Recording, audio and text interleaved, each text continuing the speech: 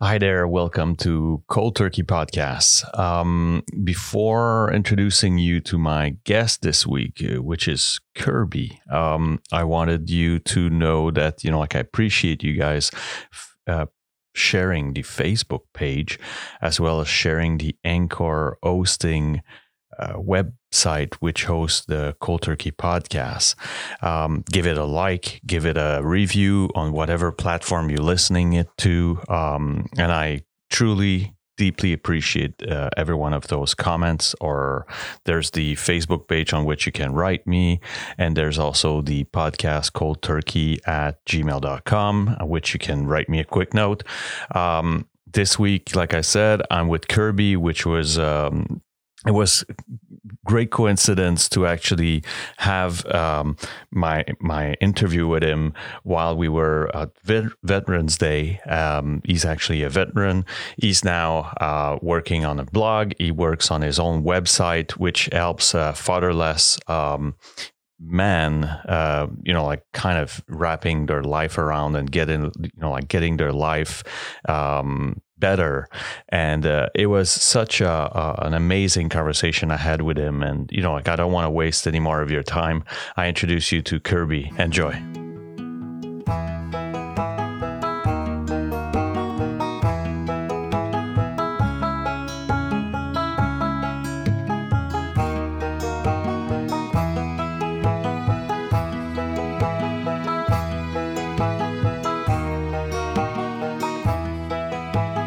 Hi, Kirby. How you doing?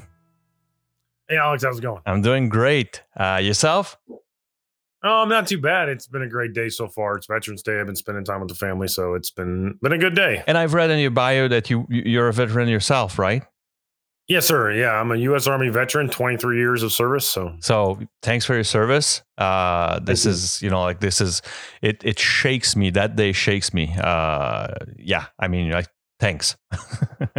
I'm going to start off by, pretty much every of my episodes starts the same way, which is like, draw me a picture of, where does it start? What's your first contact, either by being witness or by proxy, that you saw substances or that you use yourself?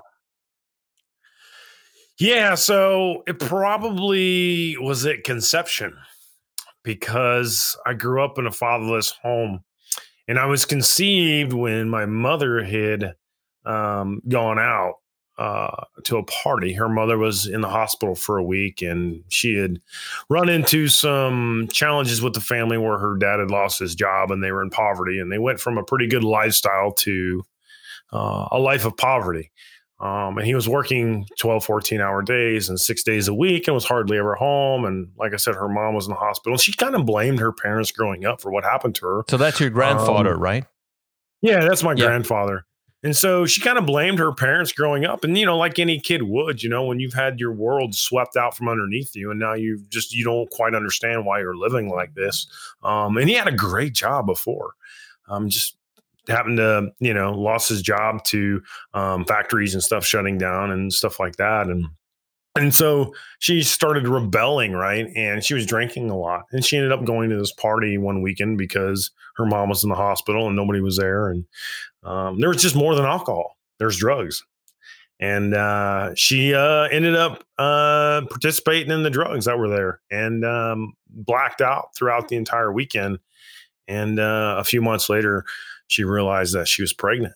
Wow. And And so I don't know who my father is, but that was when I was conceived. So when were you told that's probably that? the first experience. What's that? When were you told that? I was told in my 30s when this happened. Oh, in your 30s? Yeah, in my 30s, because I never knew. So the interesting side of that story is I grew up thinking, I was about 3 years old when my mother got married for the first time. And I had a little sister that was a year behind me. And so like I said, my sister's like a year and a half, 2 years behind me. And I grew up and I had my last name, my name's Kirby Ingalls, but my last name back then was Greider. And, I didn't think nothing of it. My parents got divorced when I was about fourth grade. And my mom pulled in the bowling alley. And right after their divorce, not long after that, and she was like, "I got something to tell you." And I was like, "Okay, my sister's in the back seat, and and just our house was just like a couple houses over, where we used to live, and now we're living in a trailer park and next to low income housing, because what happened to my mother happened to me through a divorce. We went from upper class family to poverty. Wow. And she's like, Paul's not your real dad. And I was like, what? And she's like, yeah, he's not your real dad. We, you have a different dad, and we got married when you were about 2 or 3 years old, and we changed your last name. And I was like, oh, okay. And I didn't know how to take that at first. I'm like 4th grade, right? Yeah. So I go on through my life, and my grandfather's trying to fill the void of me not having a father my whole life, and I didn't even realize it. And so I didn't know much of the story, and I just assumed my dad adopted me. And so I went through my own divorce when I was in my 30s. And, I was like, I wanted to know more about my dad and my adoption and things like that. So I asked the attorneys to look into the adoption process and, have the state unseal the process. And lo and behold, the attorney came back to me and said, hey, you were never adopted. And I was like, what? He's like, yeah, they just changed your last name at the courthouse with a petition. I'm like, what's going on? So I called my mom and I'm like, what's going on? I was like, he never adopted me? She's like, no. And I'm like, why didn't you guys tell me that? And she's like, well, you just assumed it. So we just let you believe what you wanted to believe. You started making stories up. And I was like, I was creating my own story, right? Wow. But I was trying to fill in the gaps, but I was filling in the gaps myself as a young child. And I would continue to tell myself the same story, like, oh, he adopted me, he's a great guy, he did all these things for me, nobody else, adopted a child that, nobody wanted, and I was just making these stories up to kind of make myself feel good. And I didn't realize it until I was older. I'm like, wait a minute, he didn't adopt me? No, like, no, we just changed your last name because we didn't want you to feel weird about us having a different name than you did. And I was like, okay. That's so crazy. It's like, boom, it's like, I'm 30 some years old and somebody just dropped the mic on me. I'm like, whoa, wait a minute. What's going on? Wow. So I guess from almost from the cradle, what's the family environment like? Like that. My grandmother was under a severe depression at the time because my grandfather lost his job and they never recovered financially. And they ended up getting divorced. So they were a broken home. And so my grandfather's dad had died when he was 9 years old from a heart attack. So you can see the parental influence was just not quite there, for several generations. And I think that's really had an impact on my family over the years, because parents have a lot of influence in their children's lives. Yep. Especially when they're present and engaged. When you have a couple parents that are not engaged, one that's depressed and not engaging the family, not taking care of children, and that's in and out of the hospital. And then another one that's constantly working just to keep ends meet. You got 6 or 7 kids running around the house left to their own devices trying to make things work. So kids grow up a little bit faster. They get involved in things quicker. And that's kind of what happened to me growing up. My parents broken home. And my mother got pregnant again after my stepdad, my first stepdad, got divorced when I was in 4th grade. And so she remarried. And so we moved out in this new environment. And next door was some older boys. And that's when I started participating in drugs and alcohol. Can you elaborate on that? What's that? Can you elaborate on that? Yeah. So, I kind of started a little small. I had a cousin that was a few years older than me, and he would sneak me some cigarettes and stuff when I was 10 years old. So it was like a social thing, right? Yeah. Hey, you're real, you're a kid, you're smoking cigarettes, you're cool, you're hiding from your parents. You're a gangster. You're a gangster. Yeah, right. You thought you're Billy Bad. So, but then, we had a couple, we slept out in our camper a couple times, and then we snuck some alcohol here and there, and so I started hanging out with the neighbors more and more often. They had a hog farm. So I was doing, work for the hog farm, and they had an older boy that was 3 years older than me. And he was there, and he dropped out of high school and stuff, but he was living in a trailer behind his dad's house, and he was helping his dad while his dad was paying him and keeping him going. And at least he was working, being productive, but he was buying pot on the backside. And he was sharing it with me, and I was smoking it. And then that led into other things. And so and that lasted. You were 10. I was about 12 years old. Okay. What's that? So you were 10 when you first started with the cigarette thing, and then first alcohol. Started with cigarettes and alcohol and stuff like that, experimenting. But then, marijuana picked up when I was about 12 years old. I got introduced to that. And I was actually trying to grow it in my backyard there for a while. That's how heavy I got into it. Trying to be hemp life again. And as 14 years old, I was a gangster and criminal. But it was funny because, I just, and I don't know why I started doing it. It just offered and I did it. And I think it kind of just normalized me a little bit, because growing up without a father and being in a broken home and having a second step dad who was working swing shifts and my mom was working and I got little babies in the house I didn't want to be around, because I'm 12 and 14 years older than my youngest brother and sister. Then I had a sister that was 2 years behind me. I was kind of like a loner for the most part. I have to ask you, how was school? How was school? School was fine. Yeah. Sixth grade, I got straight A's. Yeah. And I'm asking because there's like three things that are pretty much statics in everyone's life. And up until sometimes, but the parents, the fraternity, like the brothers and sisters that are around you, and you covered that. But the first, in most of people's cases, the first outside demonstration of authority comes from school, right? It is your first relation with an outside authority, outside of your own parents. I think I challenged authority when I was in school. I was pretty good. I was, up until about third grade. When I got through third grade, I think I had a natural relationship with the faculty and the teachers, and everything was good. Fourth grade, when the ball dropped and my parents got divorced and all that started happening, I think I went into a depression. I think I was shocked. I just didn't know what to do with all that information. Fifth grade, I just started to fall apart a little bit. I even challenged authority and I started making fun of kids in the classroom. And I ended up getting swats and stuff. When they swat you with a paddle, named Ralph.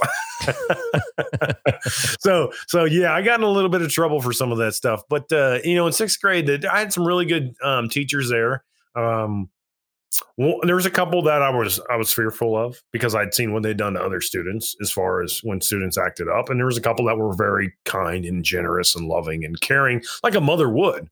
And those are the ones that were like, Kirby, look, we know that you're in this. And I was in what they called a learning disability class. I had to go for an hour, to get some special study. And the reason why I got put into that because I was colorblind, and at the time the school didn't know I was colorblind. I'm red, green, brown, and so when they put me in, they didn't think I knew what my colors were, so they thought that I needed extra attention. Yeah, but in reality, is I'm actually colorblind, guys. So the school messed up a little bit, gave me some extra attention. But there was nothing really wrong with me because the teachers told me, they're like, look, we don't want you here anymore. When you get into high school and you're in junior high now, you're going to get a lot of peer pressure and you're going to have a lot of stress if you're still in this class. Kids are going to make fun of you. That's basically what they told me. Wow. They says, you're better than this. And we've seen some of your testing and you don't belong here. So we need you to get out of here. We need to see good grades. And so I got straight A's in sixth grade. And at the same time, Kirby, you must have loved that attention. You must have loved. Yeah, I did. Like that. I desired it, right? And I got good grades, and people were freaking out. They're like, "What the heck is going on with you?" And I'm like, and I love the reward. The reward was awesome. It was just I got that attention for the straight A's, and the classes really weren't that hard. And I think the other aspect of it is I got away from traditional school, so I was changing classrooms every hour. So I got that break. I got that period where my mind could rest for a minute. Teachers just keep you in the same classroom and change subjects when you're at grade school. Well, in junior high in the United States, you change classes. You go to a different environment. You get to exchange and talk to your friends for 5 or 10 minutes. You get to go to your locker, get a new book, go to the restroom, go back to a new classroom, change environment. So the environment was constantly changing throughout. And I think that helped me academically, right? Because then I could, change my focus, and I wasn't, my attention span, right? Yep. Wasn't long. And so I needed that.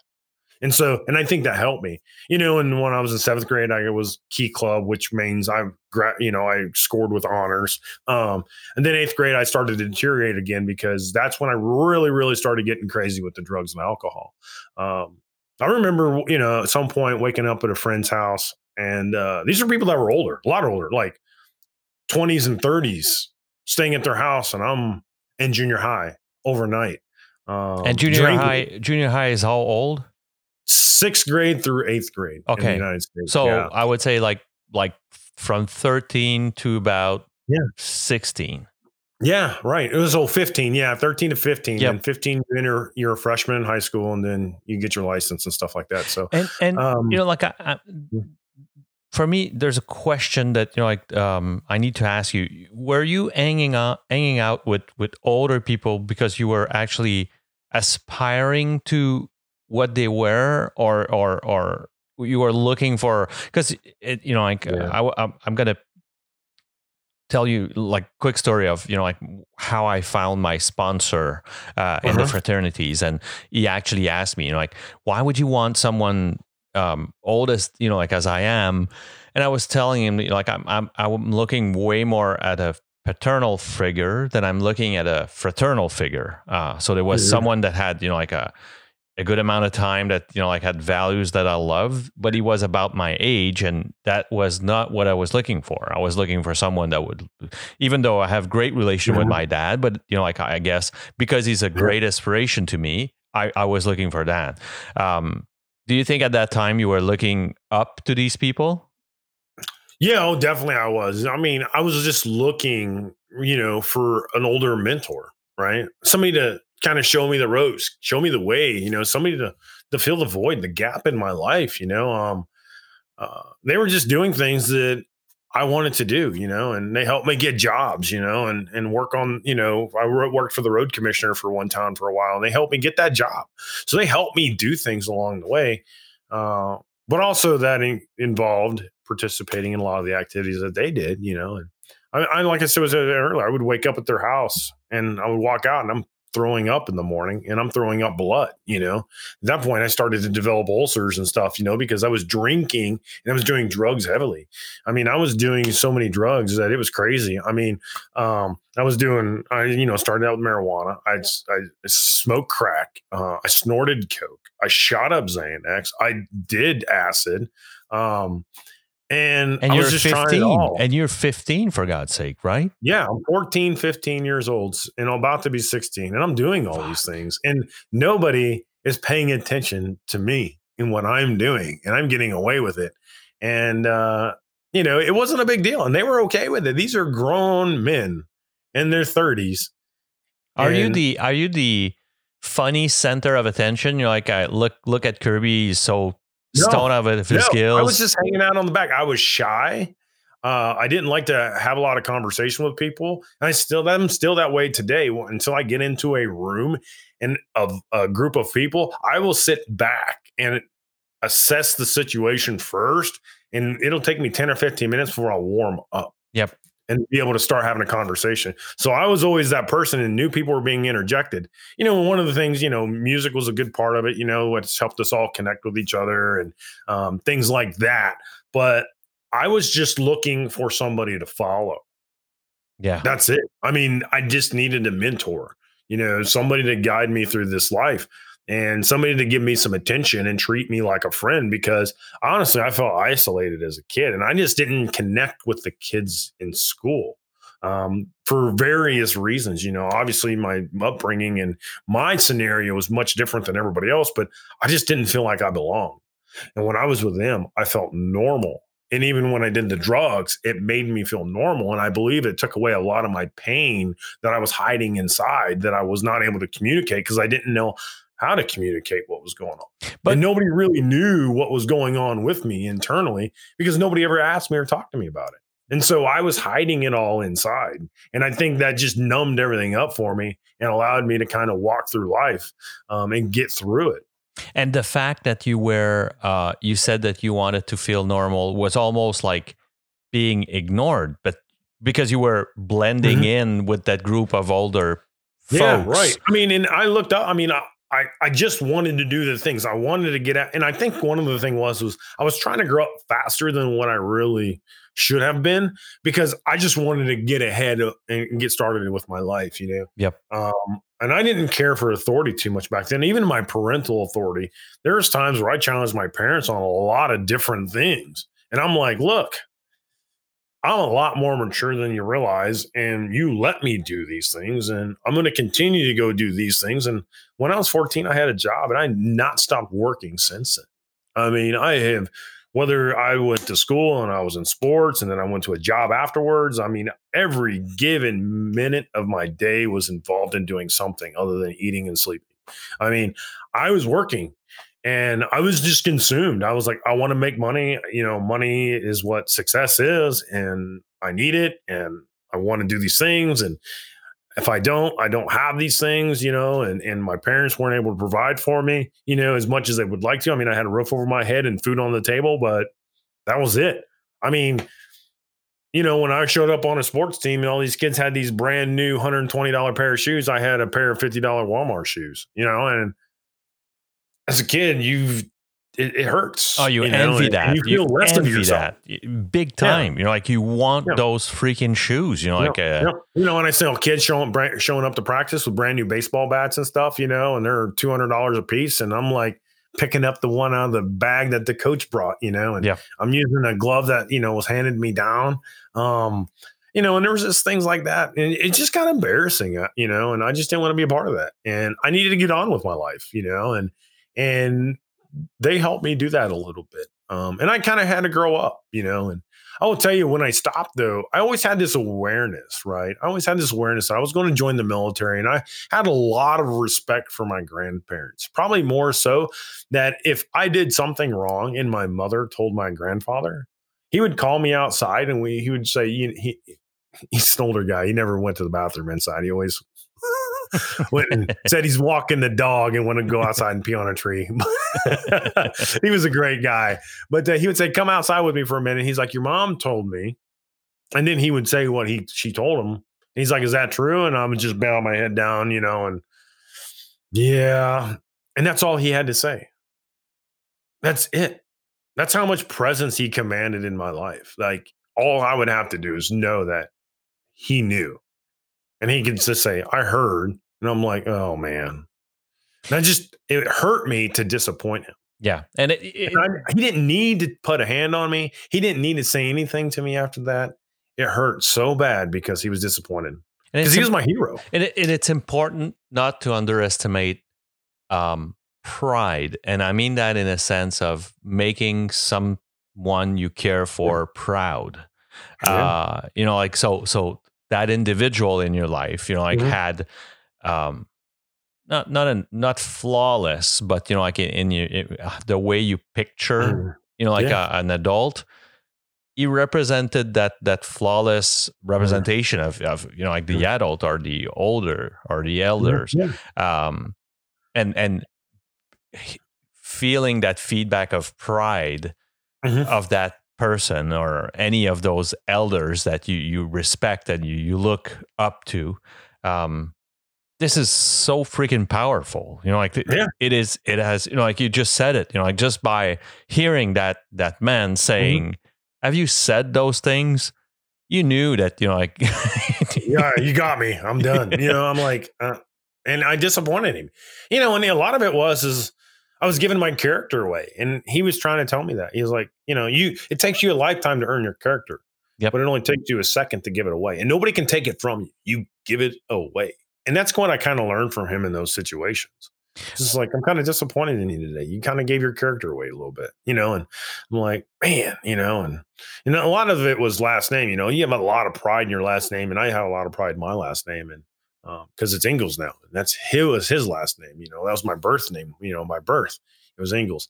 And I hate doing things that just tarnish that name, because I have so much pride for him and pride, and because he used to tell me the stories of my family as they came across the ocean to the United States in the late 1600s, and how they were one of the first ones over here and kind of helped, go through the frontier, and some of the first white settlers west of Allegheny Mountains, and, and the story, of all that stuff, and going through the Ohio Valley and, to where they, are at now in Bond County, Illinois. And that carries a load. That carries a load.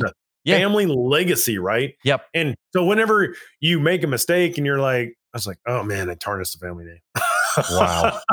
I put a dent in the universe, you know. Where did the joining the army seed got planted into you? Yeah, my grandmother and my grandfather were both like that. My grandfather didn't talk to me about it so much, but he did talk about the Navy a little bit. And he did tell me, you know, he's like, I regret getting out of the Navy. He's like, I don't regret meeting your grandmother and having 7 children, you know, and I don't regret all you guys. But he's like, I had a great time while I was in the Navy. And if they would have just let me off that damn ship that I was on and put me on another one, because it was a command ship. So he had to do a lot of ceremonies and a lot of other stuff. He was, they could have put me on any other ship in the fleet and I wouldn't have cared. But they wouldn't take me off that one. So they told me to get out of the Navy. And so I got out of the Navy. I was just being a pompous butt, you know. Yep. I was just, you know, just being a 21-year-old kid that was just like, you know what? Fine, I'll just get out and leave. And he went home and got married and had kids. And he's like, I loved it. He's like, I had a great time in the Navy, and the camaraderie, the spirit, the core, the brotherhood that I had while I was there. He's like, I miss it every single day. He told me that. And I always thought about that too. Every time it came time for me to sign a new contract, I always thought about that, you know, and I'm like, he said he regretted getting out. He just doesn't regret having a family, but he did regret, you know, ending it when he did, for stupid reasons. And I'm like, I don't want to regret that. So I always stayed, and that's why I stayed 23 years. No, but what my question was, you more, know, they were very, very, very powerful. You know, always told me since I was a young child that, hey, you need to join the military. You need to do something with your life. And this is an opportunity that's going to be there for you. And you're probably not going to get a scholarship. You're probably not going to go play sports for some college, and you're probably not going to get an academic scholarship. So they're going to pay for your college. It's a great resource. We promote it. We want it. You know, it's been great to our family. And this is something that you need to go do. And they put they put them seeds in my head all the time since I was probably about 8, 9 years old. Wow. Yeah. So that was almost like a, like walking in the family gene path of. Yeah. I call it the family business, right? The military service is the family business. And most of us have served at least 3 or 4 years, you know, and there's very few of us have stayed, you know, till 20 or 23 and retired. But, most of us, you know, put our time in at some point. And so like a two-facet question, but the first one is, you know, like, how was your substance abuse dealt with when you join in? And the second would be in that 23 years, you know, like, what conflicts and what situation, and there must be countless, but, you know, like, have you covered? Because that was how many years ago? How many years ago? What you left? You retired from the army. Yeah, this past year. So yeah, so past 23 years, there's a shit tons of stuff that happened. In our you know. Yeah, definitely. So I mean, you know, So how I dealt with it, right, was I was fortunate to have a really good mentor. His name was Dave Harris, and he was a brand new teacher in the school, and he asked me to join the wrestling team. And you didn't want to do nothing with it. You know, it's Greco-Roman wrestling, you know. I was kind of the macho guy, you know, like, why would I want to wrestle around on a mat with a bunch of sweaty dudes, you know? Makes sense. You know, I'm like, no, man, you're crazy. And he's like, come out and try it. You know, he's like, if you don't like it in a week, you know, he's like, just quit. Nobody's going to say anything. He's like, and if they do, they can come talk to me about it. You know, I was like, just try it. And I'm like, fine, whatever. You know, and my dad, or my stepdad at the time, he's like, yeah, you should do this. You know, I think it's a good idea. And he lived through some sports and stuff too. So that's about the only time I saw him around was when I was in sports. So I'm like, okay, well, fine. You know, I'll do that. And, I got into it and I really actually liked it. And I knew, like, well, high school sports, I do drug tests. So, and I thought to myself, cause this is where I said earlier that I had a little bit of awareness, even though I was in a drug state doing stupid stuff. I had a little awareness and like, okay, well, I'm going to have to join the army. And I have this opportunity to wrestle and get back into sports a little bit. And army, drugs, and sports, they all don't mix. So I need to stop. And I stopped. Wow. I just stopped. I was like, you know, and I replaced drugs with sports and working. And so I was, you know, working at different places at the time, restaurants and things like that, washing dishes. And everybody was concerned I was working too much, doing too much. And I was falling asleep in class because I was working so hard. I was playing sports, trying to get through class, and teachers were always telling on me to my coach. And my coach is like, "Are you dropping too much weight?" And I'm like, "No, I'm not," because he was against dropping weight. He was like, "If you want to, that's fine, but if it starts to affect your school, yeah, I'm cutting you off." That was his thing. He did not encourage kids to lose weight. He's because you're growing, and he acknowledged that. And he told us like, "You're growing. You don't need to be trying to lose weight." Now, if you lose 5 or 10 pounds, it's probably not going to hurt you. But he's like, I don't want to see the health effects of it. If I start to see those health effects, then I'm going to cut you off and I'm going to bump you up. Which is opposite of what we hear of wrestling coach, because these completely opposite. He was a great guy. And there was times where I didn't have a ride home or a ride to practice, and he would pick me up on the weekends and swing by my house, pick me up. And, he took care of his students and his players. If I had problems in school, he would be there to go talk to the teachers about my problems, to iron it out, and come back to me and say, "Hey, I had a conversation with her and this is what we discussed and this is what you're going to do now." Because he would go in and negotiate for us. But it wasn't always easy. He didn't give us the easy way out, but he would give us a better option. And so he pretty much took care of us. So he allowed us to get away with some stuff, but there was a lot of bonding that was going on that team, and he created that type of environment. So he was that transition to you. Yeah, he helped me a lot. For your, he didn't know about my past. I'm sure he kind of had an idea that, I was hanging out with this crowd, and he probably didn't know how deep of it I was involved or what I was doing. And he probably knew that some of us were drinking off and on here and there, because the drinking never stopped, just the drugs did. I remember I did drugs once or twice after that first year I wrestled. And then I was so scared after that, the anxiety, like I'm going to get caught because they're going to test me. Yeah. And so I was like, I didn't do it after that. And that was the last time I actually done illegal drugs. Never again. And that was, 40. So that would have been 24 years ago, maybe 34 years ago, something like that. Yeah. So I'm not doing the math in my head. So I'm 40 now, and that was 16. So that was it. So the following year you join in. Yeah. So when I was 17, I joined the military, went to basic training my junior year in the military. Because in the summer between your junior and senior year, you can go to basic training, come back, finish school, and then go back off to, your specialty training, that the following summer after your senior year. And I stayed at home for a year. I was still drinking like a fish, running around, acting like a fool, drinking and driving, got in car accidents, but while I was drinking and driving, and covered it up. Things like that. So alcohol was a major, major, major factor in my life. And it remained a major factor for quite a while.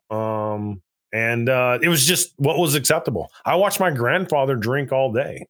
He would come home from work, crack open a beer, and that's all he would drink until he passed out on the couch at 8 o'clock, 9 o'clock at night. Now, he was never a violent drunk. He was just a sociable drinker. And he would just sit there and drink Old Milwaukee throughout the day. And he was never violent. He never did anything wrong to anybody. He never did anything bad. He was just, that's what he did. Yeah. He drank like a fish, and until he had a massive heart attack and almost killed him, he quit cold turkey. So that scared the lights out of him. He stopped smoking and he stopped drinking right out of the hospital. Never touched another substance again after that. And he lived 7 more years. He was down to 10% of his heart left. So how, and like the image that's portrayed of the army life has nothing to help someone that likes booze.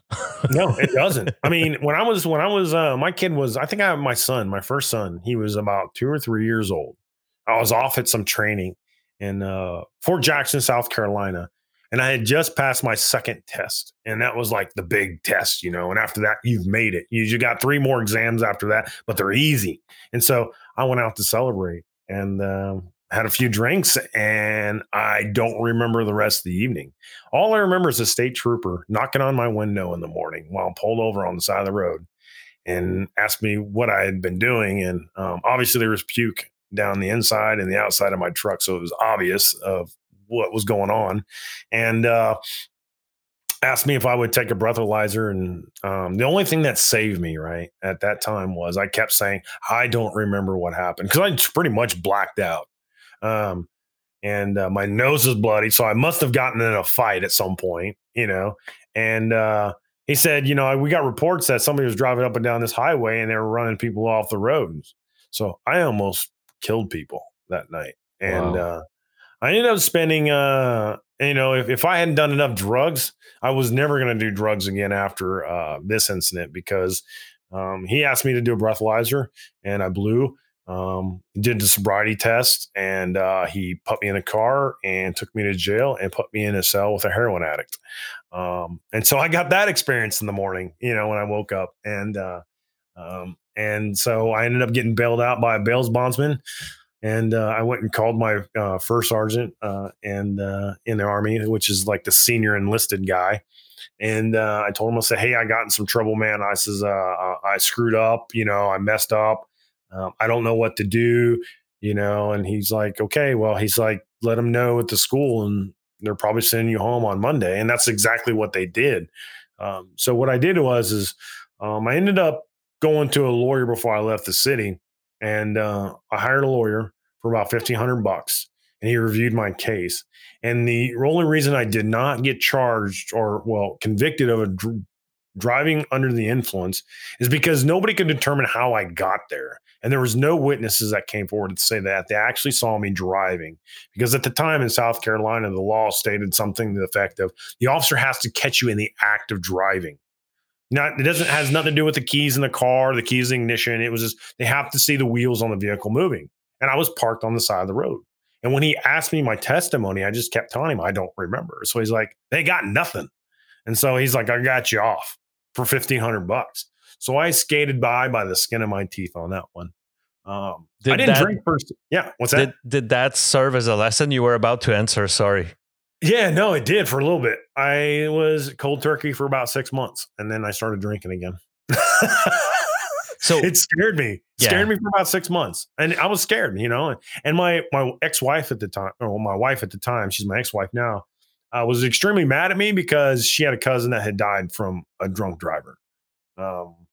And I knew I was screwing up. I knew. I mean, and I didn't think alcohol had that much control over me. And that's probably why I went back. And probably the only reason why I didn't drink for 6 months is probably because I was scared to get caught drinking and the repercussions from my leadership. Because they would have probably, and they had threatened me. They said, look, we know you're a good guy. You're a hard worker and you have what it takes, but we're not going to let this go unscathed, and we're going to write you a reprimand. And if we're going to put it in the top drawer, and if you do anything that's out of line, we're going to pull it out and we're going to make sure that you get what's coming to you. And so we're going to give you this chance. So basically it was on like a verbal probation. And a few phone calls were made to kind of make sure that, my record at school wasn't tarnished and that I was just removed for disciplinary action versus something, other than that. And so there was really no record of what really had happened. So the leadership kind of took care of me. And that's the back in the day when that really could happen. And so I continued on and I started drinking again 6 months later, and that continued until I got divorced. And I continued to drink like crazy. Even after my divorce, it got worse. I was drinking quite a bit. And that continued for a while.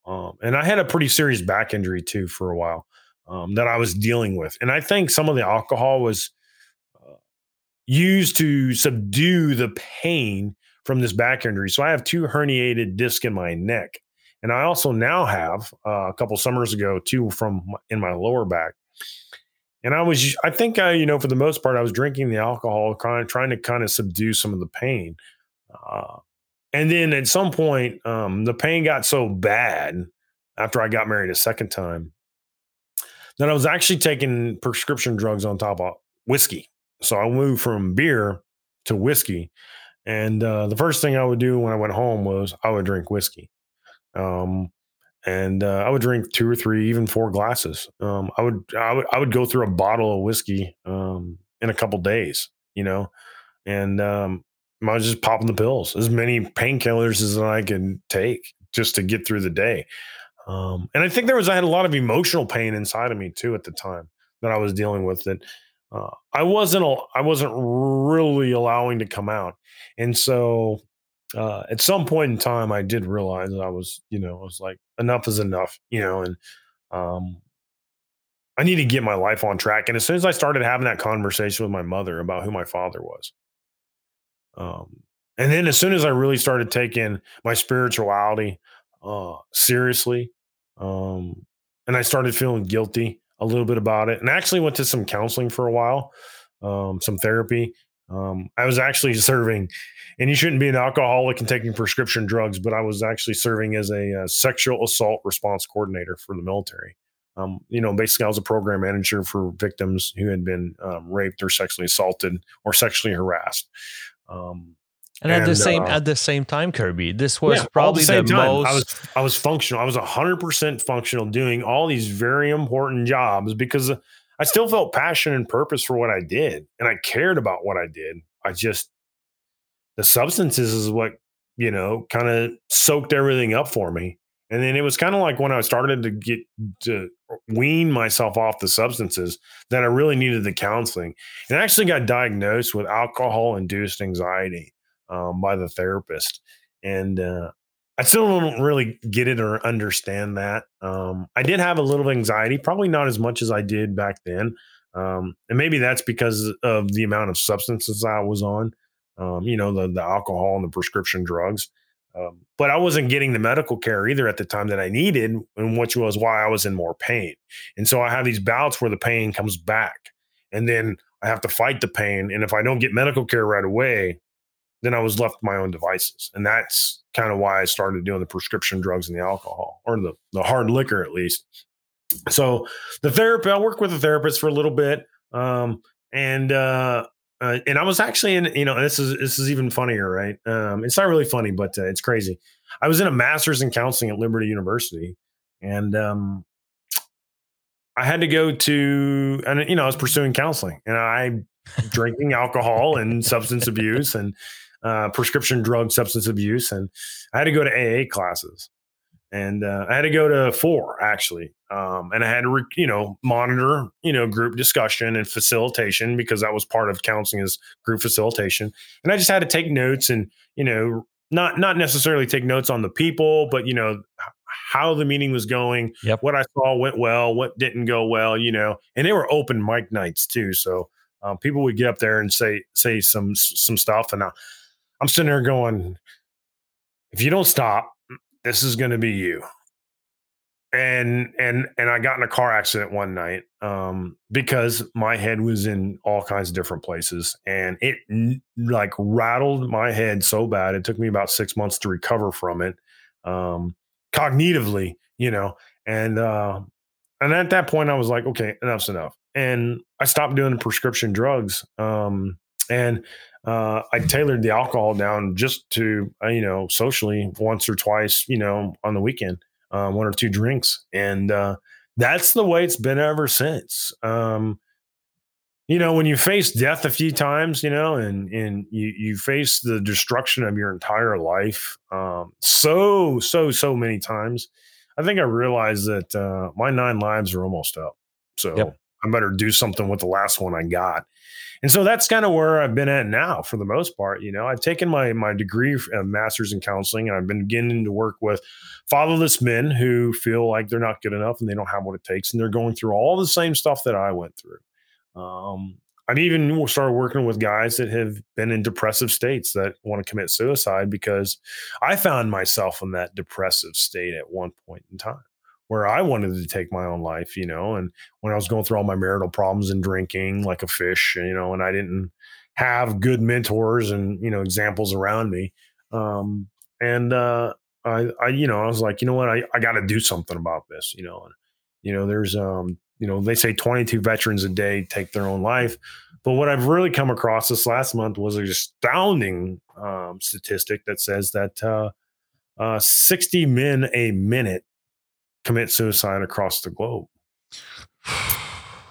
and a lot of that has to do with depression, alcohol, and when I look at the fatherless men statistics, I became almost a victim of the fatherless men syndrome, but I consider myself, somebody who has emerged triumphantly. And that's because majority of the fatherless men end up in prison. Majority of them are involved in domestic violence, drug abuse, alcohol abuse. Majority of them end up committing suicide, or the majority of the men that do commit suicide are fatherless. And majority of the boys that commit mass shootings in America are from fatherless homes. And I'm That's like, crazy. I could have been one of those. I was so close so many times to being one of those kids. That it's too important to sit here and just be like, okay, well, I'm done with all that and I'm going to move on with my life. Now it's like, I have to do something about this. Now I have to make a difference. Now I have to take all the experience and all the things that I feel like God has put me on. I've been on this path, right? And I've gone through all these experiences and this exposure because I understand the pain. I've been there. I've felt it. So I think that, and I personally believe, and I've wrote about this recently, where if you if you can, it's hard for somebody to help somebody that doesn't understand or have experienced the kind of pain that person's gone through. It's really hard to know what that person needs. But if you've gone through that, you know exactly what they need. And you can connect on a different level and you can really, really, really help those people. And I think that's important, that a lot of folks that have gone through these addictions and these challenges in their lives turn around and give back. And some of that experience that came when I was at Fort Myer, Virginia, and I was working with the sexual assault victims. And I attended a couple of classes. One was from the Samaritan woman who works with victims of human trafficking women. And what happened, what she noticed was, and what she's really been pushing in the political realm, is support. It's the follow-on support. We're always about get the perpetrator, get him, put him into court, throw him in jail. But then once you do that, what happens to the victims? They don't have the support and the structure afterwards to help them find some kind of normalization. And if you remember earlier, I said I probably did most of that stuff because I wanted to feel normal. And she said a lot of them go back to human trafficking because that's their normal. There's no support services. There's nothing except a bunch of nonprofits that are barely scraping some money together, trying to support these ladies, trying to find a new normal. And you think about that, and I was like, after all that, putting all that together and connecting all those dots, I was just like, this is my mission now. Yeah. This is my path. And there is, there is something that, you just talked about victims of, the sexual abuse and, harassment. We can't, you can't replace a father. No. Mom can do, 120% of what they can, but it won't take, the place that a father has in a child's and even in an adult life, Yeah. So there is something about that, I've seen grandfathers trying to do that, and then, and even though you need great role models, you need positive role models and masculine positive role models. But there's definitely something about that you cover right now that it can't be replaced. It's hard. I tried to replace that. So when I was in my first marriage, I had a stepson. He was about 5 years old and his father wasn't part of his life. So I thought, growing up without a father, I know what this kid needs. And I really did it. Right. And I thought I knew how to be a father, but I never had a father growing up. So I didn't have that demonstrated for me. Right. And I didn't realize at the time, what my grandfather was trying to teach me through example until after my grandfather was pretty much almost gone. Right. And then the lessons that he was teaching started, I was mature enough and I was sober enough to actually, kind of understand what was, what my eyes had recorded, I screwed that relationship up with him, and now I have my kids, and I treat, I have 4 kids and I have 1 on the way in January. And congratulations. 4 boys and 1 little princess.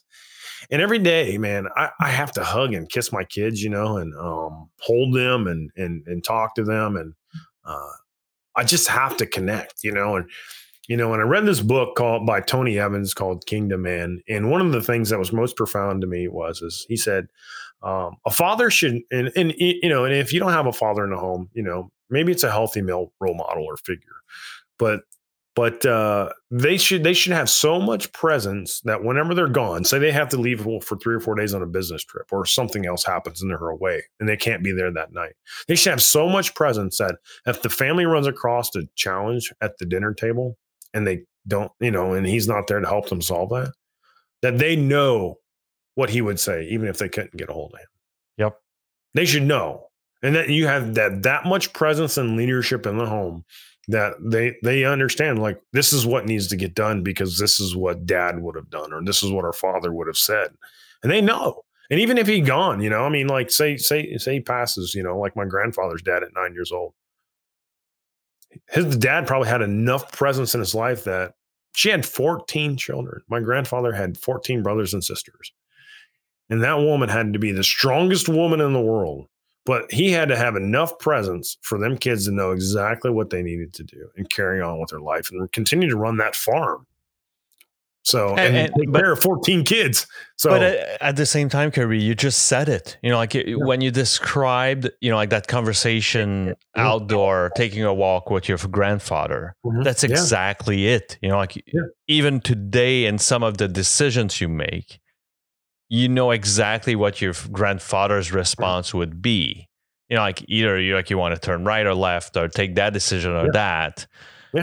He's had imprinted such a like a pattern of decisions and values and honors and all that exactly like what his response would be, which is like I can even make a parallel to what great sponsoring is. Like my sponsor, and I tell that to like he's been sponsoring me for over 13 years, like almost 14 years.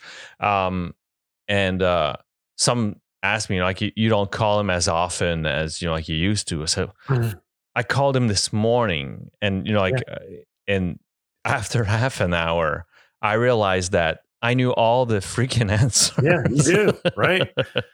And that's what, while you're sitting there talking, I was thinking about that, right? And you see all these movies, right? Or these shows or whatever, and somebody goes to call, and some of them are reality TV, and somebody goes to call their sponsor and they can't get a hold of the sponsor, and then they end up going ahead and doing whatever they're, participating in drugs. I was watching some kind of documentary where a guy could go to hold a sponsor and ended up, relapsing.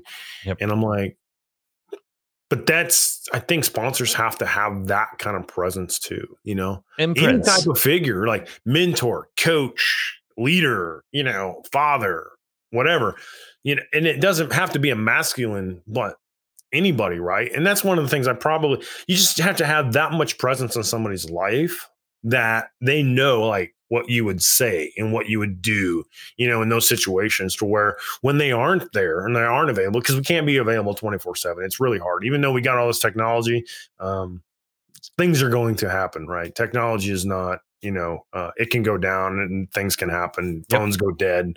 I mean, it's just the way it is.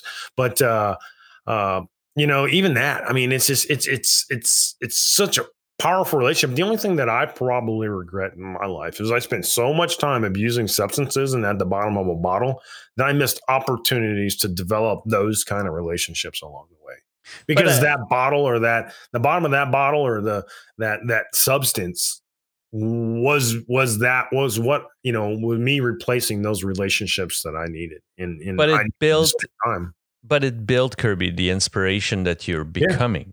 So it's for me, it's just a catch-22. And I think I was about to say while you were talking that, this is the main difference between inspiration and influence. Where inspiration, you feel that you have to follow through, while influence is just pretty much like a bit of, like the tangent that you can have. But I would, I have the same thought process about, did I waste all that time using. And I had, I had my two older child, and I was still using. And there's some part of regret for sure, but at the same time, they were pretty much the building blocks of who I've became later, and they make us stronger, and my guess is better human beings, because we overcame those obstacles, and now we can share our experience of how we overcame them, and it became pretty much inspiration for others. And I say that in such an humble manner, because I in no way I would in no way I would dare saying that I inspire for which fuck that, I mean that's not the purpose and in the intention, but there's obviously that even for me. So I have two older child and one 4-year-old, and I know that I'm a much better dad for him than I probably was for my older child. Oh, yeah, definitely. I mean, hands down, I've become a better father with each child. I mean, exactly. And each one of them are unique in their own ways, and I've actually picked up on each one's individual needs now, and I can cater to that. And it's special because before, when I had my other son, he's 16 now, and he was 5, and my stepson, I treated him equally, and I didn't know that because I was just so out of it at the time. I was just like, I'm going to be the way I am, and I'm not going to change, and this is the way it is, and this is the law. But I wasn't willing to put myself in that situation and say, well, look what you're doing. Yep. And I just didn't see my ways back then, and now I do. And I, go to your point though. I think that everything that we've been through builds men of character, right? Because I always like to tell the story. So one of the things I learned in counseling was a technique called narrative therapy. And narrative therapy is a guy by the name of Michael White in the 70s created this out of Australia, and it's to help rewrite your story. Stop allowing other people to tell your story, and you tell your story in a way that empowers you. And so I talk to a lot of guys, when we're talking about fatherlessness and addiction and suicide and some of this other stuff, I tell them to rewrite it, rewrite it in a way that makes you, become triumphant out of tragedy. You've overcome these things, right? Whether it's cold turkey or you had to have help or whatever. You've overcome these obstacles. Tell this story. You're the hero of your own story, and you have an opportunity to inspire other people. Those are character building opportunities. And if you're afraid to be vulnerable and say, hey, I'm a human being and I make mistakes and I'm not perfect, well, then there's probably something wrong with that person. Absolutely. Yeah. You're right. They're hiding something. They're hiding something. If you walk through this life and you think you're squeaky clean, you're probably hiding something, because none of us are perfect.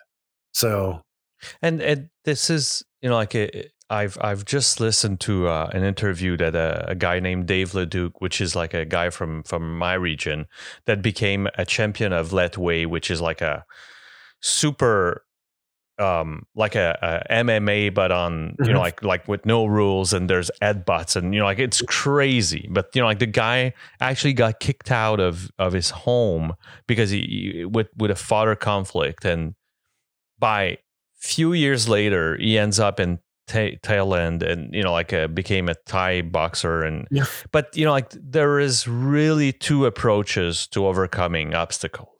You can complain about it all your life.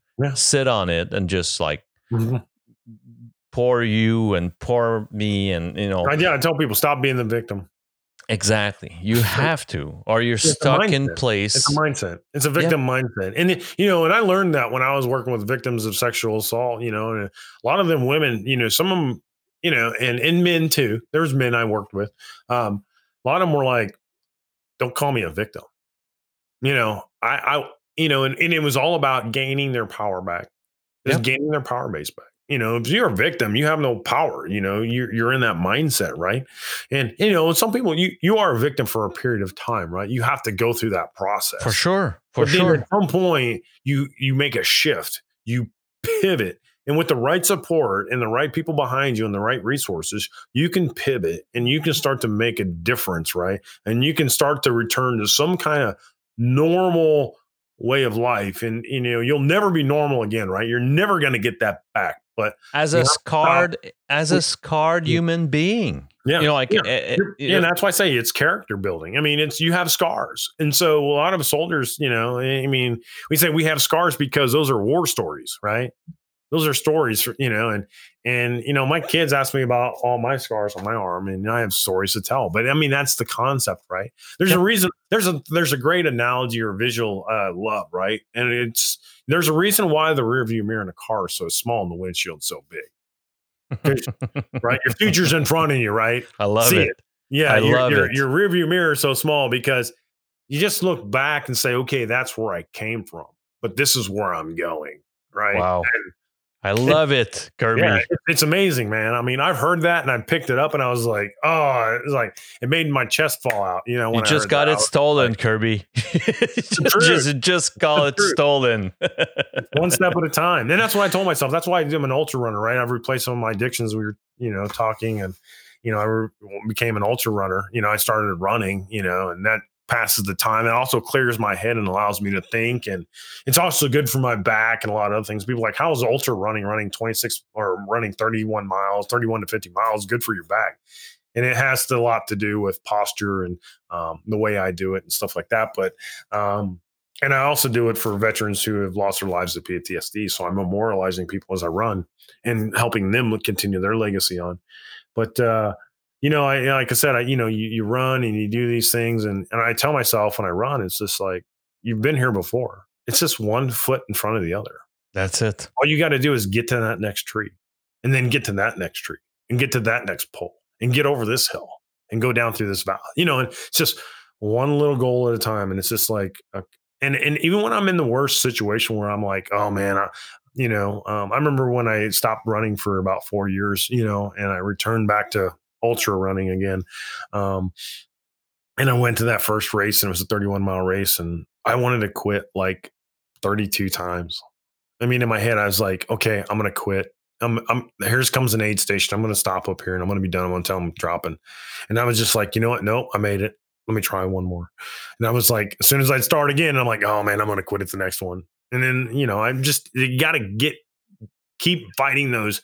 Sometimes I call it real-time resiliency. It's a boxing match, right? You just got to knock those negative thoughts out of your mind. It's like a boxing match. You just got to show up and you got to do what you've been trained to do. And that's, pound out those negative thoughts.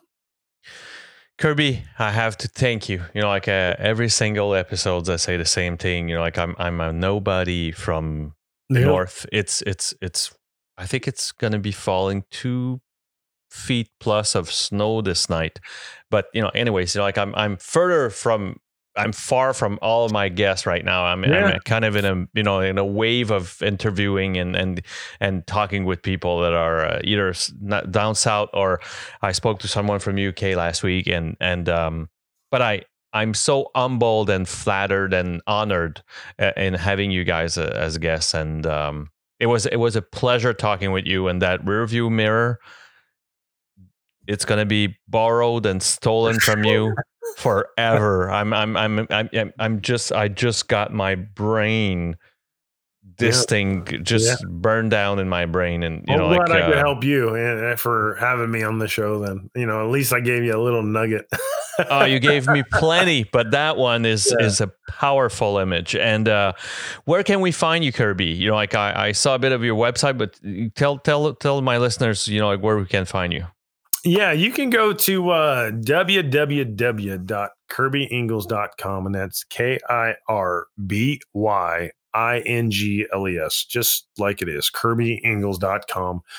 You can go there and check me out. There's links to all my social media sites, but normally I do some Facebook Lives every night between 6 and 8, and I talk about all kinds of things, from mentoring to coaching, and just different things like that. So Awesome. So I'm going to be adding the links and all of the links that you send my way to the description of the episode, which will be found pretty much anywhere, like Anchor, which hosts my podcast, but Google, Stitcher, Spotify, iTunes, so it's going to be available everywhere. Thanks again for your time, Kirby. It was a pleasure and an honor, and especially today for Veterans Day, that our timing couldn't be better. So, thanks for your service, and take care. All right, you too, buddy. Thank you. Take care. Bye-bye. Bye.